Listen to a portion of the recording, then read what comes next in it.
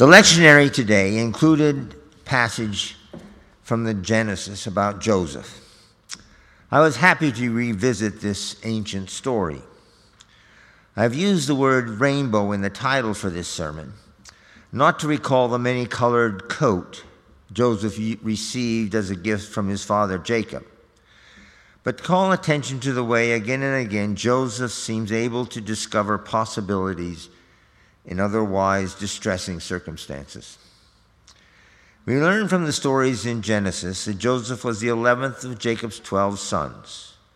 We know that his brothers were jealous of the favor Jacob showed Joseph. The brothers arranged to sell Joseph as a slave to merchants traveling to Egypt. Joseph became the servant of a well-placed official named Potiphar. Because of his skills, this official expanded Joseph's responsibilities. Joseph demonstrated his abilities in many different ways to manage both the household and the fields. As a result, Potiphar's estate flourished. In the meantime, Potiphar's wife becomes attracted by Joseph and attempts to seduce him. Joseph rebuffs her. She is outraged. She tells her husband that Joseph attacked her. Believing his wife's lie, Potiphar has Joseph jailed. Joseph spends time in jail. Again, because of his good behavior, he gains the respect and trust of his jailer. After a couple of years, it happens that the ruler of Egypt, the Pharaoh, sends his baker and his cupbearer to jail. At one point in time, they each have dreams for which Joseph offers interpretations. They are eventually freed by the Pharaoh. Moreover, in keeping with Joseph's interpretation of their dreams, one is restored to his position and the other is killed. More time passes. Joseph remains in jail. The Pharaoh has a couple of disturbing dreams. These dreams haunt him. Eventually, at the advice of his cupbearer, he seeks out Joseph. Joseph offers an interpretation of Pharaoh's dreams. Joseph predicts that during the next 7 years, the harvest will be extraordinarily good. However, during the following 7 years, the famines will occur. So the Pharaoh should arrange to store the surplus grain from the 7 good years, when the land will be, 7 good years when there will be much grain, and in the 7 following years, when the land will be plagued by famine, they will have ample grain to feed the people. The Pharaoh considers this good advice. He then asks Joseph to help administer the arrangements, both to store the excess grain in the good years and to distribute it in the famine years. These arrangements are not only good for the people of Egypt and the surrounding area, they are also good for Pharaoh. Eventually, many Israelites living in Palestine who are also suffering from famine make their way to Egypt, and Joseph and his brothers are reconciled. Despite diverse handicaps, Joseph is able to work one wonder after another, including forgiving his brothers for throwing him into a pit and thereby causing him to be sold as a slave. What are we to make of these stories? How are we to interpret them? Well, first, in keeping with the style of the time, the author of these stories, which was written many years after the events, develops a particular style. He makes Joseph into a superhero. The other stories in Genesis have the same character of superheroes. There are people who live very long lives, who bear children at very extremely old ages, who wrestle with angels, who overcome adversity one after another, and who have God's favor, even though they may be cheating their brother out of their inheritance. Sometimes the stories also are written as miracle stories in order to show the power of God to do what God chooses. I will use a different approach. I will use a historical-based approach to interpret the stories of Joseph. My approach is also based on a recognition of the ways we humans have been and can be blessed by God's grace and power. Joseph acts in amazing ways. Again and again, in the midst of dire situations, overwhelmed by deluges of disaster, he spies rainbows of opportunity. At a human level, how by God's grace and power might Joseph have been able to discover these possibilities? How can we, drawing on God's grace and power, discover possibilities in the midst of our distressing times? In 5 distinctive ways, Joseph acts so that what is most likely, actually he can make the best of distressing situations and discover possibilities in the midst of disaster. He is realistic, grateful, patient, flexible, and imaginative. In the process, he avails himself of the powers and opportunities God graciously and providentially makes available to him. Joseph is realistic about the situations in which he finds himself. He is thrown into a pit by his brothers and becomes a slave in the household of a foreigner. He does not spend his time bemoaning his situation and wishing for revenge, either on his brothers or on his Egyptian master. Acting in keeping with the counsel of the Psalm 37, he does not seem to be fretting about the wickedness of those who put him in these distressing situations. Nor does he seem to be fretting when he ends up in prison. Nor, in ways unlike the psalmist, does he seem to be waiting for those who mistreated him to be punished. Realistically, he sought to use what talents he had to serve those who had control over his life. The biblical text indicates that Joseph has abilities in interpreting dreams, in management, and in public administration. He finds ways of using these abilities to help these authorities, including Potiphar, the jailer, and the Pharaoh, and in the process, he enhances his own situation. Incidentally, the biblical text especially focuses on Joseph's almost magical abilities at dream interpretation.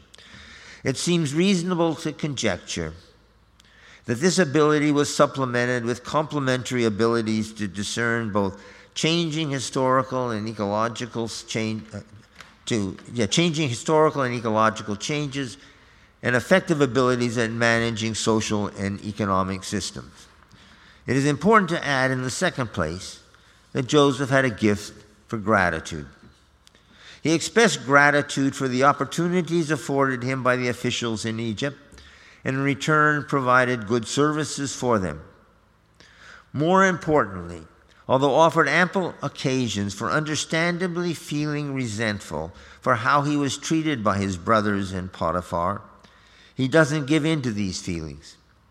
The absence of resentment is an indirect indication of the presence of gratitude.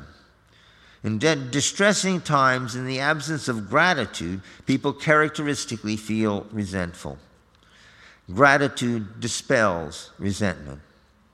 Feelings of resentment are rampant today on the political left, on the political right, and many places in between. It is possible to sense the feeling of resentment hovering around the otherwise useful counsel in Psalm 37. Clearly, the author of this psalm feels upset about the behavior of many who are wealthy and powerful. With feelings of resentment, we dwell on what we wish for and don't have. We are prone to become spiteful. In contrast, Joseph seeks to make the best of what he does have. His feelings of gratitude function to free up personal energy and time so he can better appreciate what he can do with what he does have. 3, Joseph exemplifies the virtue of patience. He waits for the fitting opportunities to serve his master. He waits in jail. He cautions the Pharaoh patiently to store excess grain for 7 years. During this time, Pharaoh may well have wanted to exploit the surplus for contemporary advantages. Joseph patiently waits for the opportune moment to see his father and to be reconciled with his brothers. We all know that things can go wrong when we give in to feelings of impatience. To be sure, we must at times face crisis in a timely manner. Putting off action often makes matters worse. Accordingly, it is useful, I think, to regard the virtue of patience much like the Buddhist virtue of equanimity. We should wait when we must wait, like Joseph did, with a sense of inner balance. He is able to see possibilities because he doesn't allow himself to get ruffled and distracted, and because he has a sense of what's really important. 4. Joseph exemplifies as well the virtue of flexibility. A number of times he found himself in situations not of his own choosing. He had to make do under conditions determined by others. He did not fight against his circumstances. He adjusted. He made do. We are more likely to discover possibilities when we, like Joseph, realistically acknowledge how the world around us has been changing and how we recalibrate our opportunities in relationship to these changes.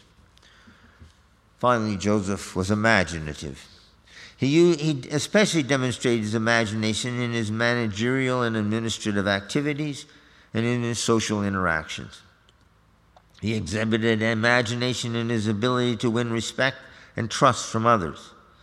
He exercised imagination as he scrutinized the signs of the time and explored ways the Pharaoh could take advantage of the current years of good harvest. After all, as a result of these policies, Egypt was going to be in a position to attract foreigners to come to live in Egypt, like many Israelites, therefore expanding the workforce in Egypt and providing more workers to undertake the projects that the Pharaoh wanted to pursue. No doubt Joseph was aware of the way the volume of the water in the river Nile varied, often quite dramatically over the course of the years. Accordingly, Joseph may well have interpreted a dream or two in order to strengthen his long-range analysis of what was in Egypt's best interest. To sum up, thinking about Joseph not as a superhero with miraculous powers, but as an ordinary human, we see how he discovered possibilities again and again in the midst of distressing circumstances. To be sure, he did possess unusually good managerial and administrative and social skills. However, in large part, Joseph discovered possibilities because he thought and acted realistically with gratitude, patience, flexibility, and imagination. And we, too, can and will discover possibilities in our distressing times as we exercise these virtues. The scriptures add, Joseph did as well as he did because God favored him. It can be argued that the scriptures here are identifying what later thinkers have referred to as prevenient grace or providential grace. Prevenient grace refers to the powers and grace by which God strengthens us to do what we are called to do.